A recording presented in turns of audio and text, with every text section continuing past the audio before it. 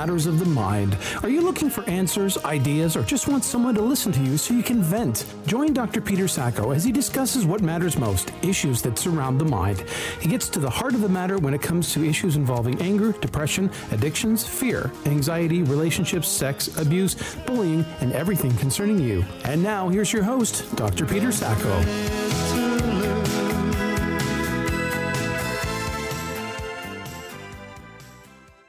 Well, hello there, and welcome to Matters of the Mind, where everything and anything and all things that matter to you matter to us. That would be me, Dr. Peter Sacco, host of this wonderful show put together by Todd Miller, my producer and co-host. So, Todd, how are you doing on this lovely April day? Excellent. Putting up with the rain, but, we can't complain. It's better than the alternative. Yeah, wasn't that about a month ago to this day we were complaining about the alternative? Yeah. We always seem to touch on the weather. It's just, part of being Canadian. I think it's written in our passport that we must complain about the weather at some point. And for those not living in the Canadian northern eastern area, we were referring to that dirty four-letter word that begins with S and ends with W, and it's white. Snow. Yes. So we finally got that out of our system, and yes, April showers, as they say, this is a good thing, which brings May flowers, folks. So, let me ask you, I'll ask you, Todd, autism. When you hear the term autism, what does it mean to you?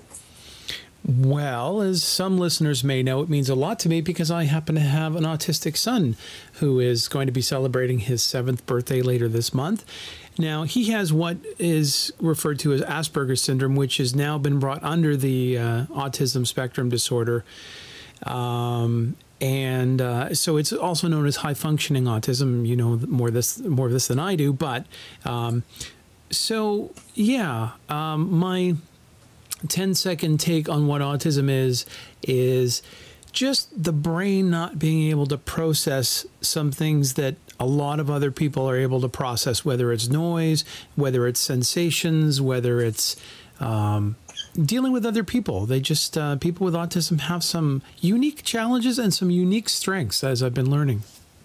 Yeah, absolutely. And for those that have always or ever wondered what autism is, because it is a generic term nowadays because so many kids have gotten the diagnosis and in some cases the label of autism or autistic disorder, autistic spectrum disorder, or as you say, Todd, Asperger's, which is now clumped into ASD, which is autism spectrum disorder.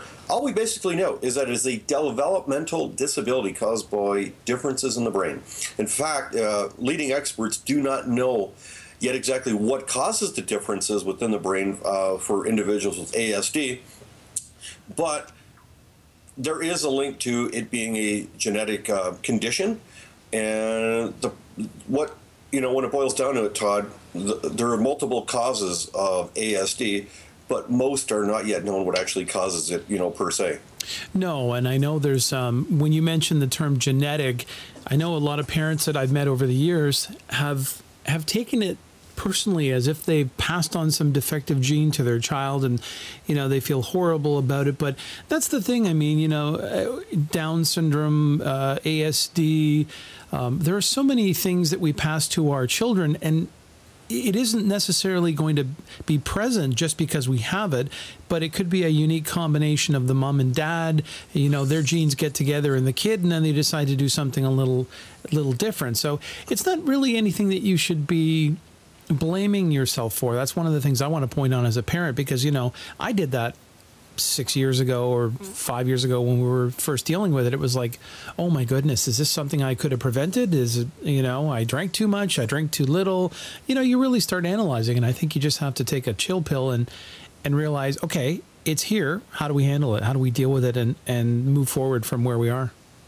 And you know what, Todd? I'm glad you bring up the the notion that a lot of people, when they hear the term autism or they want to perceive it, they have one of two extremes. Back in the 80s and in the early 90s, the extreme was very, how should we say, accented and defined to look like Dustin Hoffman in the movie Rain Man, starring Tom Cruise. And then, as you say, Todd, it goes to the other dichotomy or the other, polarity where the individual is seen as being severely and developmentally challenged. But with that said, did you know, folks, that basically individuals with autism, their learning, thinking, and problem-solving abilities can range anywhere from gifted, and when we're saying gifted, we mean really, really cool, really, really smart, really, really intelligent, and highly focused, to obviously severely challenged.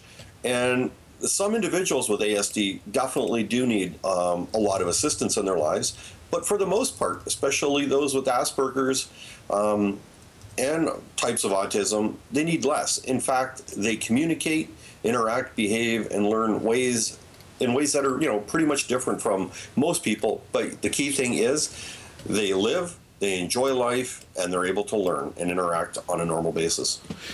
Yeah, that's the thing. They really need some, like you said, you touched on it. It's varying degrees. I do know some people with kids that have autism that are very low functioning and have very severe health challenges and other things going on. And then you get people that have mild autism and require far less intervention and support. And, that's one of the things that's sort of challenging for me as a parent of a child that is that has some unique challenges, but because is on the lower end of the spectrum, doesn't get a lot of health dollars directed their way. So we end up paying for a lot of stuff out of pocket. Luckily, we are able to do that, but I know there are a lot of families that can't. So I think as a society, we need to, especially because autism is on the rise and is continuing to grow, we probably need to direct some more, healthcare dollars towards it. You know what? Absolutely. And I think, we're just scratching the surface when it comes to research and coming up with, solutions, coping strategies. And, you might even say, I'm not looking at an individual with autism and saying, you know what, they're normal within their own right, within their own way. And I think that's the key thing. The individual, the person with autism has, if you want to call it, a disorder, a difference in the situation, the way that they, experience the world. But we should not label them as having, as being the autism themselves. And folks, for anybody listening that, once again, are trying to understand what autism is or some of the signs, I'm just going to throw out some of the more common red flags. This is, if you go to any ASD sites or speak with any experts, this is generally what they look for. Generally, parents will see something. Usually the signs don't show up until about 24 months or later, but here are some of the things to look for with your kids. First of all, they're not responsive to their name by at least 12 months of age. So by 12 months of age, they're still not responding to their name. They're not able to point at objects that show interest or something that's exciting to them by 14 months. So, in kids' cribs or play toys, they have mobiles, stuff like that. Normally kids are reaching, trying to touch. These kids do not show that kind of interest. They don't play pretend games by 18 months. And a lot of kids, you think, oh my God, they're only a year and a half. Are they playing pretend games? Absolutely. And then where you see more of the prevalent ones, like they avoid eye contact and want to be alone. They have trouble understanding other people's feelings or talking about their own feelings. They have delayed speech and language skills. And here's a big one that usually, oftentimes, is a giveaway. They communicate through echolalia, which is repeating words or phrases over and over and over again, which it's almost like a Gregorian monk chant, where it only makes kind of sense to them. Mm-hmm. So it's very repetitive. They also give unrelated answers to questions. You're talking about apples. They may be talking about oranges, pineapples. They get upset by very minor changes. They have very obsessive interests. Generally, they pick one or two interests. They're so obsessed with it.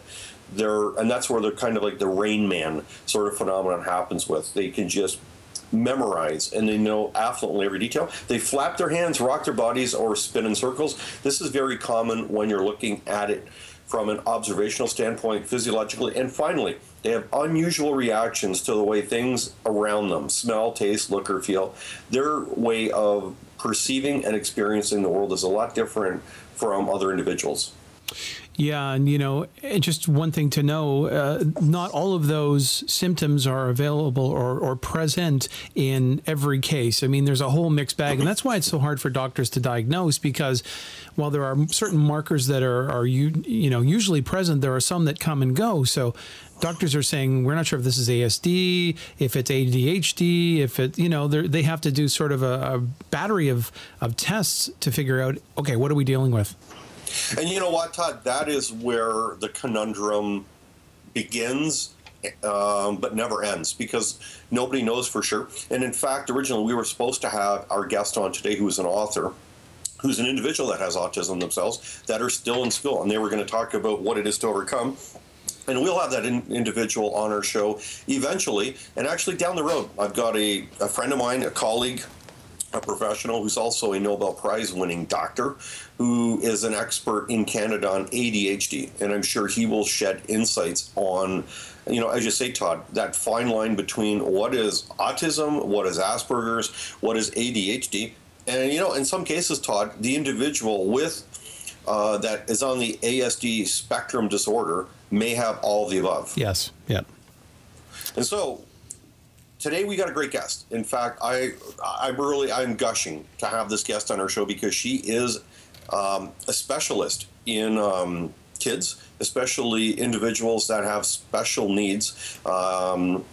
And she spent 25 years working with children with autism. So who better than to have this individual on our show, Marsha Goldman, who will be our guest when we come back from our first break. Stay tuned. You're listening to Matters of the Mind on Listen Up Talk Radio. We'll be right back.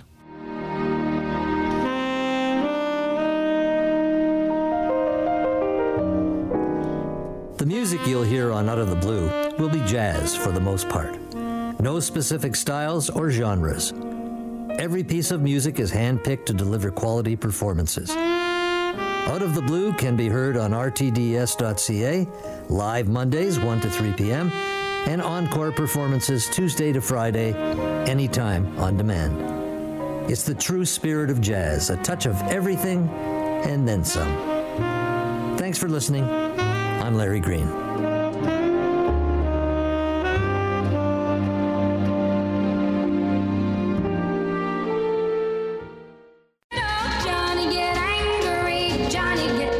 Hi there, I'm Dr. Peter Andrusacco, and do you have technological rage? Oh yeah, the new rage of anger. Download my new book today, Technological Rage, on my website, www.petersacco.com, and learn what technological rage is and how it is sweeping people today, leading to online dating anger, texting anger, and social online networking forums. Did you ever think you might get angry texting, Facebooking, or online dating? Maybe you never thought it would happen to you, or maybe you know somebody that has this and you just need to understand it a little more. Johnny, show me that you care, really care for me.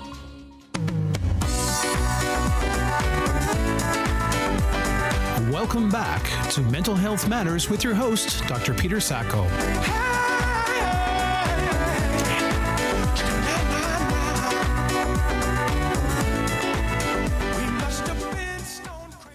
Well, hello there, and welcome back to Matters of the Mind, where everything and anything and all things that are on your mind matter to us. And by the way, folks, keep your emails, your messages on Facebook, messages on Twitter coming to me or Todd Miller. We are definitely always excited to hear ideas for our show and stuff that definitely you want to talk about, especially anything near and dear to us that focuses on kids issues, mental health issues. It is going to be done and on our show.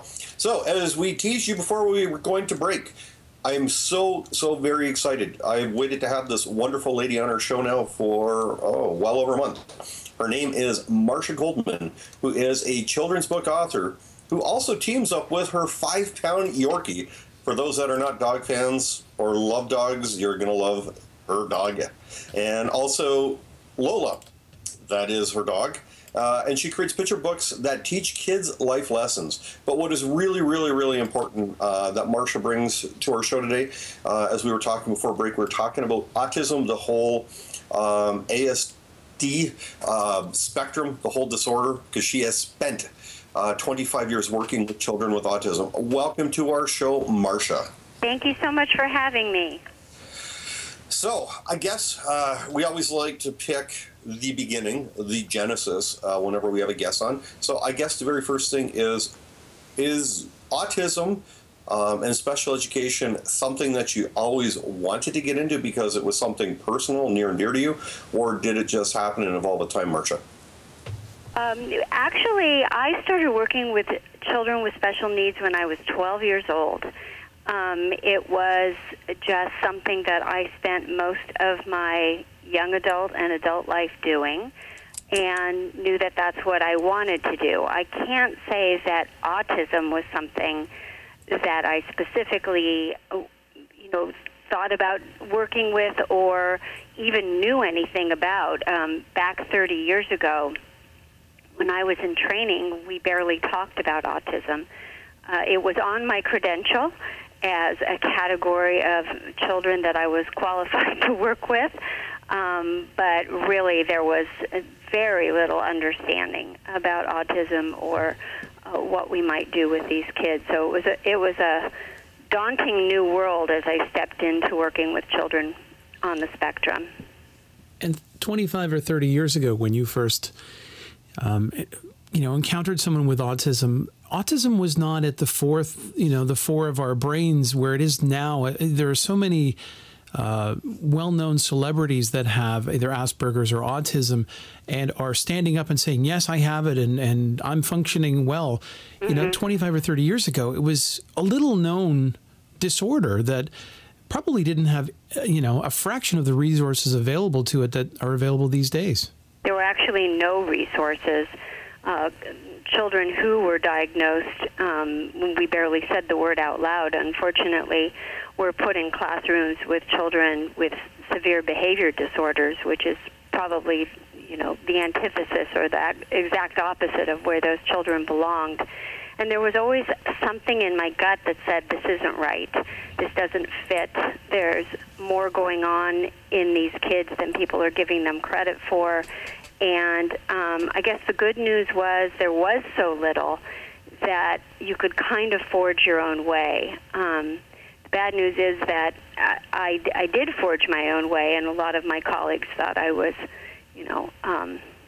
going off in a direction that they didn't approve of. So I did a lot of swimming upstream in the early days, but I'm happy to say we've come around a very long ways. Of course, back then it wasn't a spectrum disorder. It was, very small slice, and you had to have a whole lot of these behaviors to even get the diagnosis. So there were a lot of kids who weren't getting help. That were probably on the lower end of the spectrum that were just deemed to be behavior problems. Or different, yeah. Yes. Mm-hmm. And unfortunately, a lot of those kids ended up being diagnosed with, learning delays, and so even worse that they ended up in classrooms that weren't giving them anything.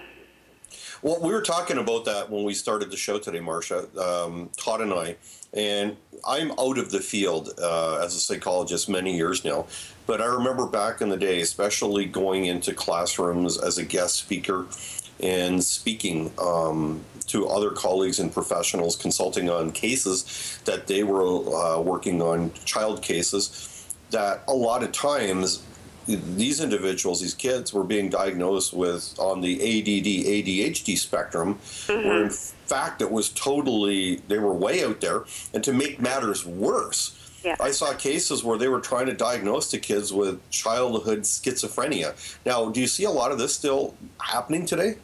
No, I think we're doing a much, much better job of, and I think that's where the spectrum is helpful in that we're not just throwing these kids into classrooms without thinking about what their specific needs are. I think we can get even better. And I think the future is to see the spectrum as, an overall label, and that there's lots of different autisms within that spectrum, and that each one of those needs to be looked at separately. What does that child need in terms of what the classroom looks like, what the sensory environment is, which is so key, what the communications needs are, how is that child connecting to the world and the people around them, and really focus on what is specifically needed for that child. Now, the school that my child goes to is quite a unique school where they've embraced having a high population with autism, but still they're unaware of certain behaviors. For example, gym class, where they have loud music to stimulate the kids. And, some of the kids are just clapping their hands over their ears and they're like, what's wrong? And they're not aware of the whole sensory component. They are working towards it, which is great. But there are still a vast number of educational facilities that have no clue. And there are teachers that are woefully unprepared to deal with these kids. And my heart breaks because... and it's no fault of their own. I mean, they haven't been exposed to it. I guess what can we do to help these people? Does there need to be a national strategy for autism awareness within the school systems? And that is so key to working with these children, that the sensory piece has to come first. And that was my cry from the beginning, and that's where I, was seen as, not really in the mainstream at all, is that we put the sensory piece first, even if that meant being in a tiny room with the child, working one-on-one until they were able and ready to deal with the sensory and really work on that piece, as well as, these kids, many of them have difficulty with communication, and if you don't recognize that and give them any way of communicating, then the frustration builds. And so those two pieces, even before you work on having them connect or learn or anything else, have to be key. And I agree with you, that needs to be much more of a movement. I used to say that I got to be the sensory detective, and I would come in and look like I had solved these giant issues, and it always was about one piece of sensory that the classroom wasn't thinking about, or the teacher hadn't thought about. But it's amazing that you mention that, because if I've found just through, informal research and from, studying my own child and other children in the school, if you take care of the sensory, a lot of the other behaviors are minimized, certainly the ones that society would consider to be, disruptive. Absolutely. I love one of my examples. I had a family who, their biggest heartbreak is their son wouldn't sit down at the dinner table with them. And would I come over and create a behavior plan? Hate those words. And I walked in and realized that the dining room table was in this room with louvered shutters. And so the light coming in at that time of day was just, ridiculously difficult for that child. And I said to them, how would you feel about eating in the kitchen? And they said, I don't care where we eat as long as we are all together. And I said, well, let's move the dining room table into the kitchen and see what happens tonight. And from that point on, they ate as a family. And all I did was change one sensory piece for that child. So everyone I train, those are the eyes and ears and feelers that I put on them. Be a sensory detective first. Create an environment that is even going to begin to allow this child to move through the world. So Marcia, let me ask you this then, in terms of your experiences then going into classrooms, being around kids and that. Are teachers and are counselors doing enough within the school systems then, in terms of, how should we say, climatizing other kids that are around individuals that have not only, autism, Asperger's, or ADHD, but to make them more aware that these children may have differences, but it doesn't make them weird, really different, or diseased. Are schools creating this sensitivity that can amalgamate all these kids so everybody fits in and everybody can kind of coexist but also enjoy life together? I hope so.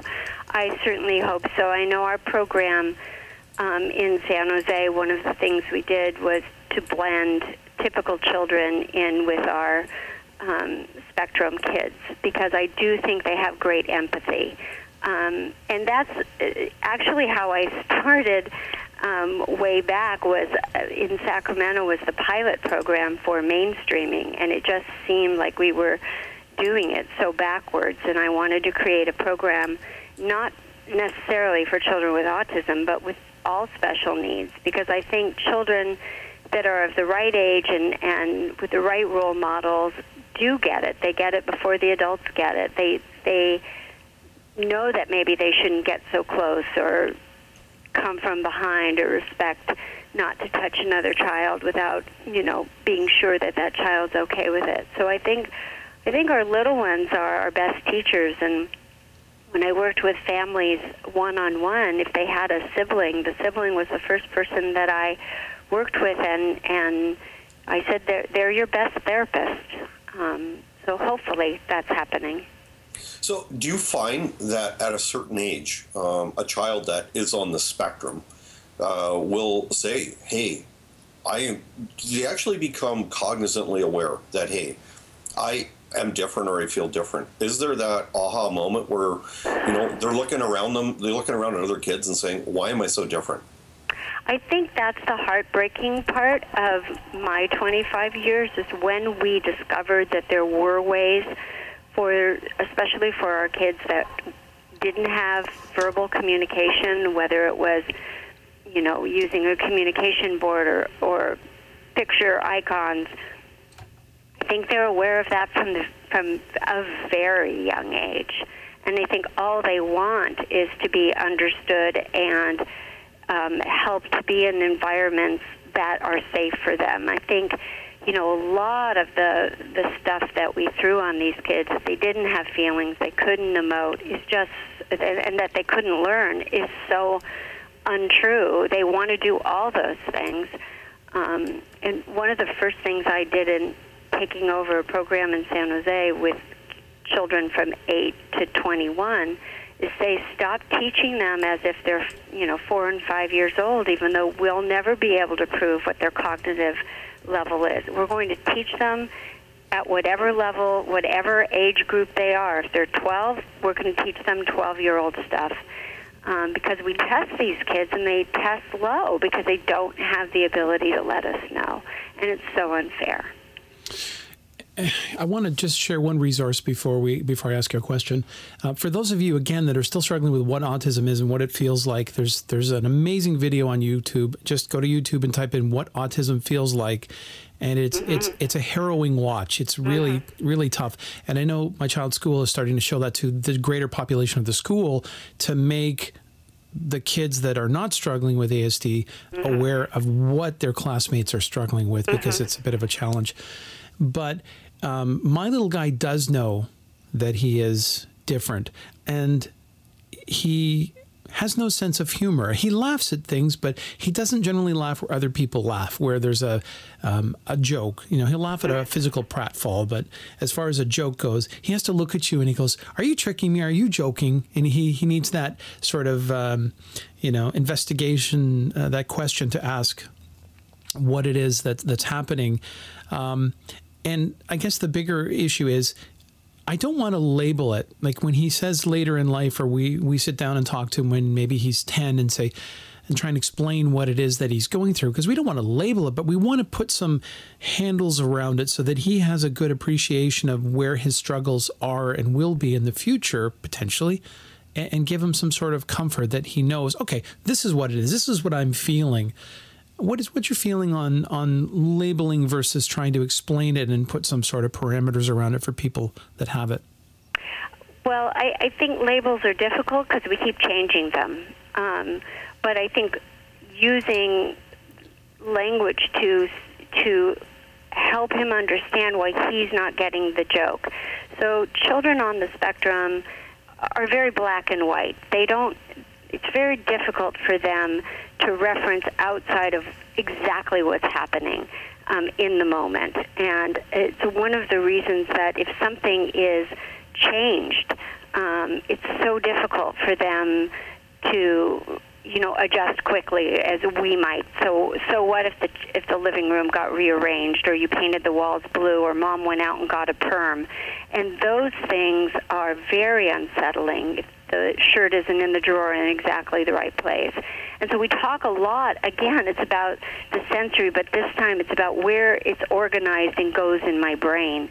And so, teasing and joking takes a lot of outside referencing. I have to remember what the real thing is, and then realize, oh, this is a joke. And that's very difficult. So I think talking about it that way, I do an exercise long before YouTube, but thank you, YouTube, for having that video. I haven't seen it, but I already love you for it.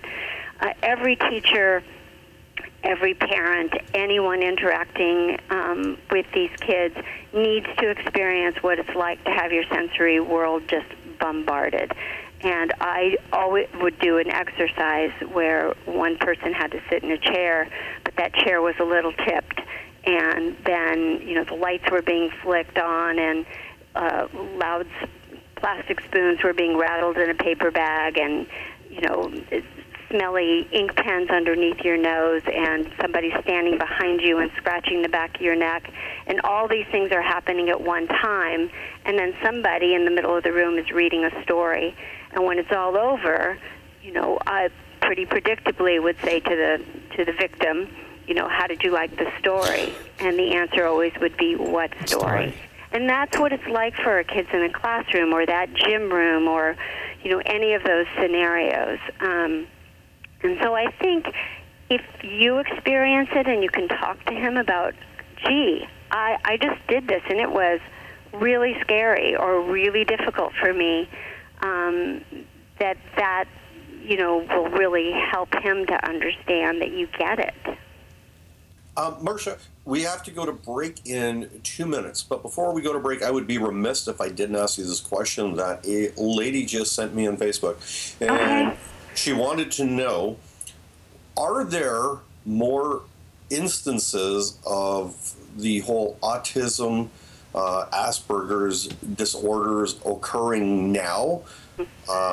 Or have they always been, but they were just not picked up or diagnosed? The million-dollar question. Personally, and this is just me, I think that we do a much better job of diagnosing. We've certainly broadened the diagnostic, width by adding a spectrum.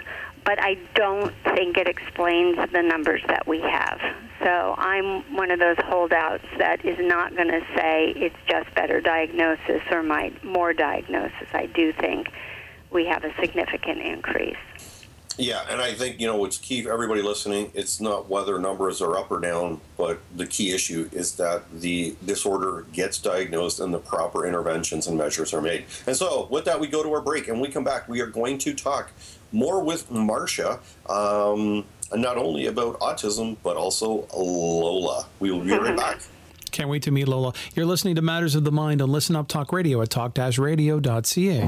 Buying or selling a home, condo, or investment property may be one of the largest transactions you'll ever make. It's important to gather as much information as you can, and preferably from experienced, successful professionals. When it comes time to make your move, call the Mulholland Ross Real Estate Team with Keller Williams Real Estate Service at 416-230-8500 or visit www.realestatetoronto.com. Whether you're making your first move or selling your much-loved family home, the Mulholland Ross team offers over 26 years of real estate sales and service across the GTA. Listen every Sunday at 4 p.m. here on Radio That Doesn't Suck to hear the team share advice and information that will assist you with your personal wealth through real estate. Questions or topics you'd like to see covered? Email info@realestatetoronto.com or call the Mulholland Ross team at 416-230-8500. Welcome to my new book, Niagara's Most Haunted, Legends and Myths, which is not just a book about ghosts and haunted places, rather about history in the Niagara region. This book explores and uncovers parts of the Niagara region which are considered some of the richest in North American history and the most haunted. As a matter of fact, one of the bloodiest battles in North American history, the War of 1812, between the British and the Americans was fought here. And this year, the bicentennial year anniversary of the War of 1812 is covered in this book. This book explores most of the haunted places, legends that have existed from the 1800s right now to 2012. Each chapter covers a different type of landmark which not only educates readers on historical significances, but also entertains with anecdotal ghost stories and paranormal investigations. Join me in this book as we visit beds and breakfasts, ships and boats, trains, tunnels, museums, mansions, highways, forts, cemeteries, waterfalls, and many more, and see if the Niagara region is really haunted. Niagara's Most Haunted Legends and Myths is now available at Indigo Chapters and online on Amazon.com and BarnesandNoble.com, and visit our website, www.niagarasmosthaunted.com. Be afraid. Be very afraid.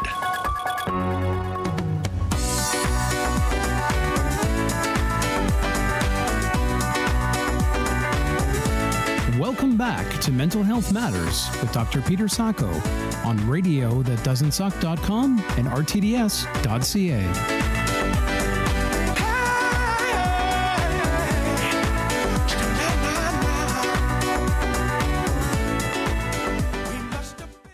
Well, hello there, and welcome back to Matters of the Mind, where everything on your mind matters to us. And we got a very special, awesome guest on our show. We've been talking about autism, the whole spectrum, and how we can become more sensitive, more understanding, and what we can do to be better advocates and better helpers in the field, as we have our special guest, Marsha Goldman. So, Marsha, I have a very, very important question for you. Okay. We know about Lola. Lola is your 5-pound Yorkshire Terrier.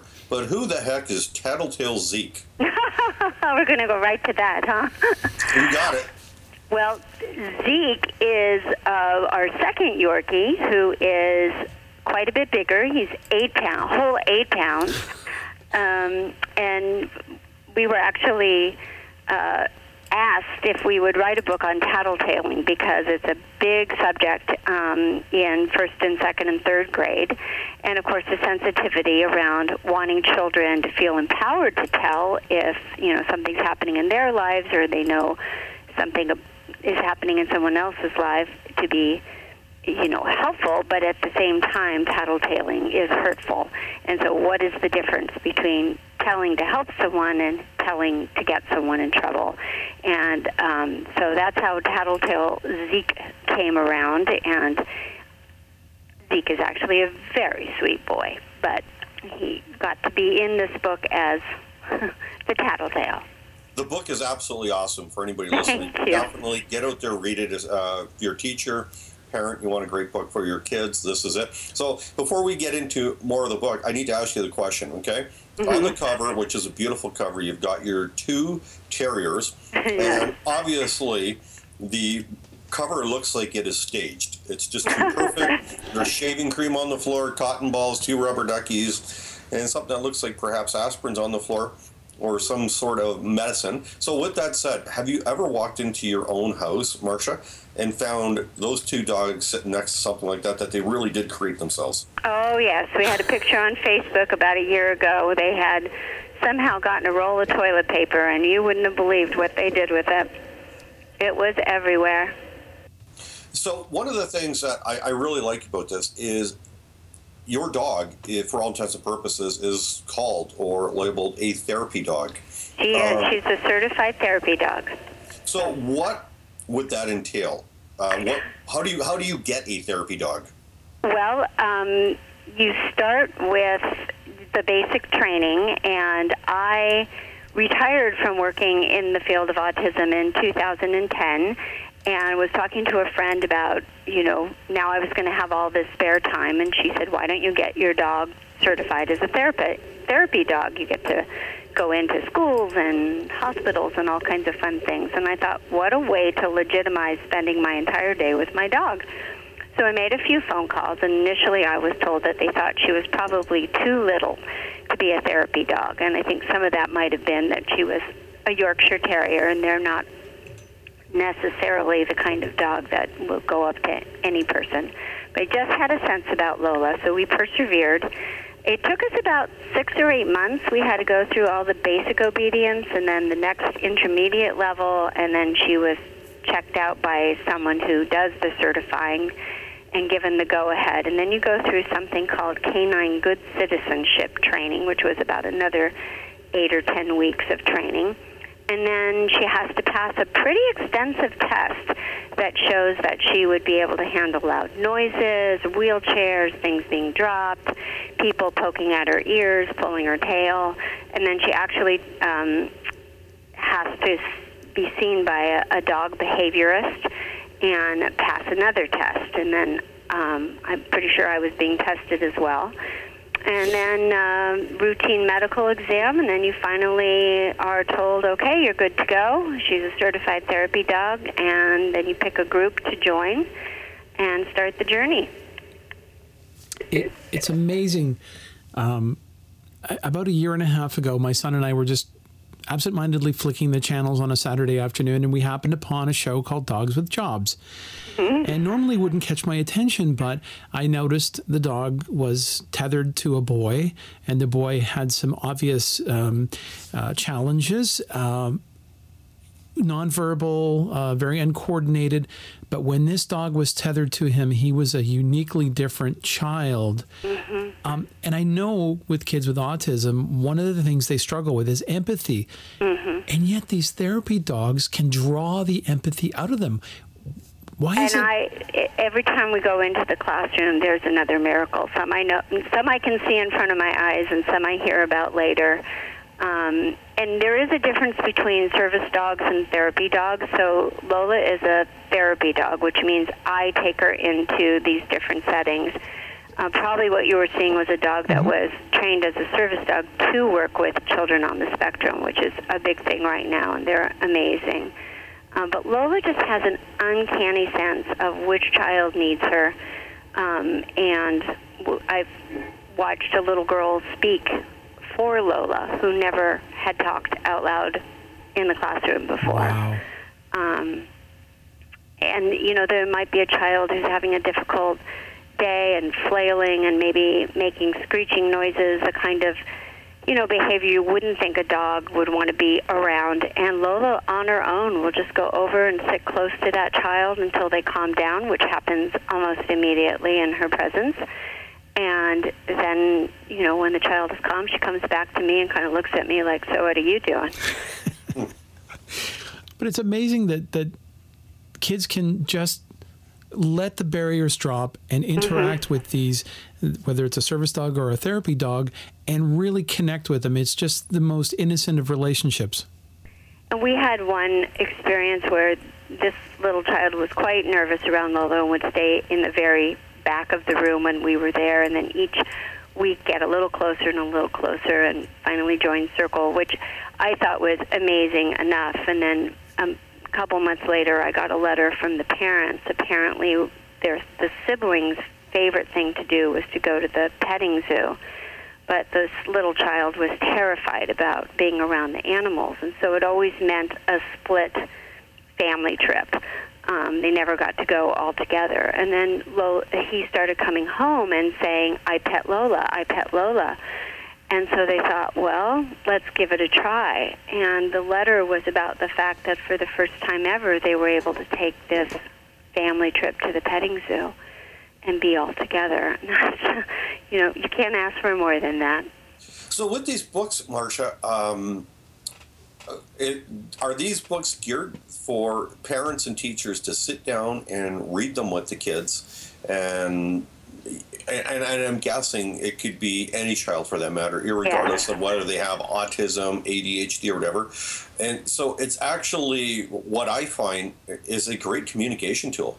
Thank you. They started because as I would bring her into the classroom, we found that the children sat longer in circle than they had ever been able to sit before. And so she asked me if I would add a story time to our visit. And I said, of course, and started looking for books that I felt could relate, that they would relate to Lola, kind of an unusual opportunity that they would get to see Lola, feed Lola, pet Lola, and then hear a story about Lola. And I wanted photographs because I knew that our little ones on the spectrum have a difficult time with illustrations, especially if they're not very realistic. And so honestly, I'm not an author and I'm not a photographer, and all I thought was go on one of those websites where you can plug in a picture and write a line on the bottom. And someone asked me, how did you decide how many words in your sentences, because your sentences are so, concise and short. And I said, that's how many characters they would let me type in. Nothing fancy here. And so the books originally were just for me to have something to bring into the classroom with pictures of Lola. And I did the first one, and then a couple more, and then somebody said, you really need to write about Lola going to work and being told she was too little. And that was the one that my publisher, Marissa Moss, saw and wanted to do something with. So being published and having these out there for the public was certainly not my original intent, but it gives me great joy to know that they're in the hands of kids and teachers and librarians. And I was just looking at your website. I cannot believe that you got a testimonial from Lassie, because that would be like me releasing a CD and having, someone from Pink Floyd say, hey, great work. But that's... Well, they were both working dogs. What can I say? Where do you see this going for the future in terms of the books? Do you see them morphing into DVDs or audiobooks or something? I mean, I guess because also children engage in various manners, because yes. I was at a meeting at my child's school a while ago, and we were talking about things. We saw a wonderful video about a boy who was nonverbal and very low interactivity with his parents. And then all of a sudden, they started playing Disney DVDs and Disney movies. And, right. all of a sudden, Lion King came on and he started singing. And that's what I'm thinking. Maybe there's different ways of kids ingesting this information. Yeah, it's a great idea. We've talked about them being on CDs or something ebook-like. And at the moment, really working on people knowing that beyond the book, there's not only teacher-parent question guides in the back of each book, but on the website there's full, fleshed-out curriculum, both for teachers with kids on the spectrum, but also for all teachers and librarians, to take each one of these issues and take it further. So overall, and I've always found this, I really do believe, if you look at nature, and we include animals in here, I think it's a universal subject. I think irregardless of which walk of life you're from, what age you are, what gender you are, anything, I think we can all relate at that level, which is, I think, a great level, Marcia. So overall, I'm curious, from your dog's perspective, how engaging are they? They must really love this attention, eh? She seems to love it. She loves book tour. She seems to know she's on. On a regular week, we work in 3 different places. So once a week we go to the Elderly Care Center, and we visit about 20 different people there. On another day, we go to the elementary school for the Read Aloud program, and she sits and listens to 18 different children read to her for 5 minutes. And then we do the preschool autism classroom. And as soon as I say it's time to go to work, her little ears perk up. She goes to the back bench to get her scarf on, and off we go. And she just seems to know what her job is. And on book tour, she can sit on the book table while I sign books and talk to people, and she gets her picture taken, and she can do that for hours. She just loves it. So I think she was born to do this, I guess. You know what, Marcia, I'm a huge dog person. In fact, I've had Huskies in the past, and what's interesting with them, you look at their jobs, they're the ones who pull the sled, so we get the brawn. I've had the brawn dogs, and you got the intellectual dog. You would think, though, Yorkie is. Yeah, I don't know much about them, but I do know from the ones I've met that they seem a little high strung, and I'm not getting that feeling. I'm getting that feeling that she's very calm, very centered. Very, very calm, and that's, I think, why we were probably told maybe not such a good idea to be a therapy dog. But she's extremely calm. She loves all people, little, big. She's very aware around some of the elderly, that they might be a little more grabby, and she positions herself in a way that says, okay, I'm ready. And I feel like my job is to be super sensitive to how she's feeling. Zeke is the sweetest, kindest little dog. A therapy dog he would not make. He would not sit quietly while people went by him and petted him. He wouldn't sit quietly in the classroom while 18 children read to him. He's not a high-strung dog, but he just wouldn't make a therapy dog. So I think you just kind of know your dog and what they can handle. And she just has it. So I'm lucky. Absolutely, absolutely. That is so awesome. We've got a couple of minutes left, Marcia. We don't want to let you go, but we're going to have to. So before we let you go, I want you to leave parting shots with our listeners. Tell us where they can learn more about you, learn more about your books, Lola, Zeke, and anything to do with what you're promoting with autism. Well, the website is, I'm always bad at this, MarshaGoldman.com is the website. And you can find us on Facebook at Lola the Therapy Dog, and each one of those words is capitalized. And I'm looking at the site. You can get them from Amazon, obviously. Amazon, Barnes & Noble, and then if the independent bookstore in your neighborhood doesn't have it, they're always quite willing to get it. She also has a little plush now, a little plush Lola. Wow, that'd be great for the kids to... with her little red scarf. Can you get it autographed?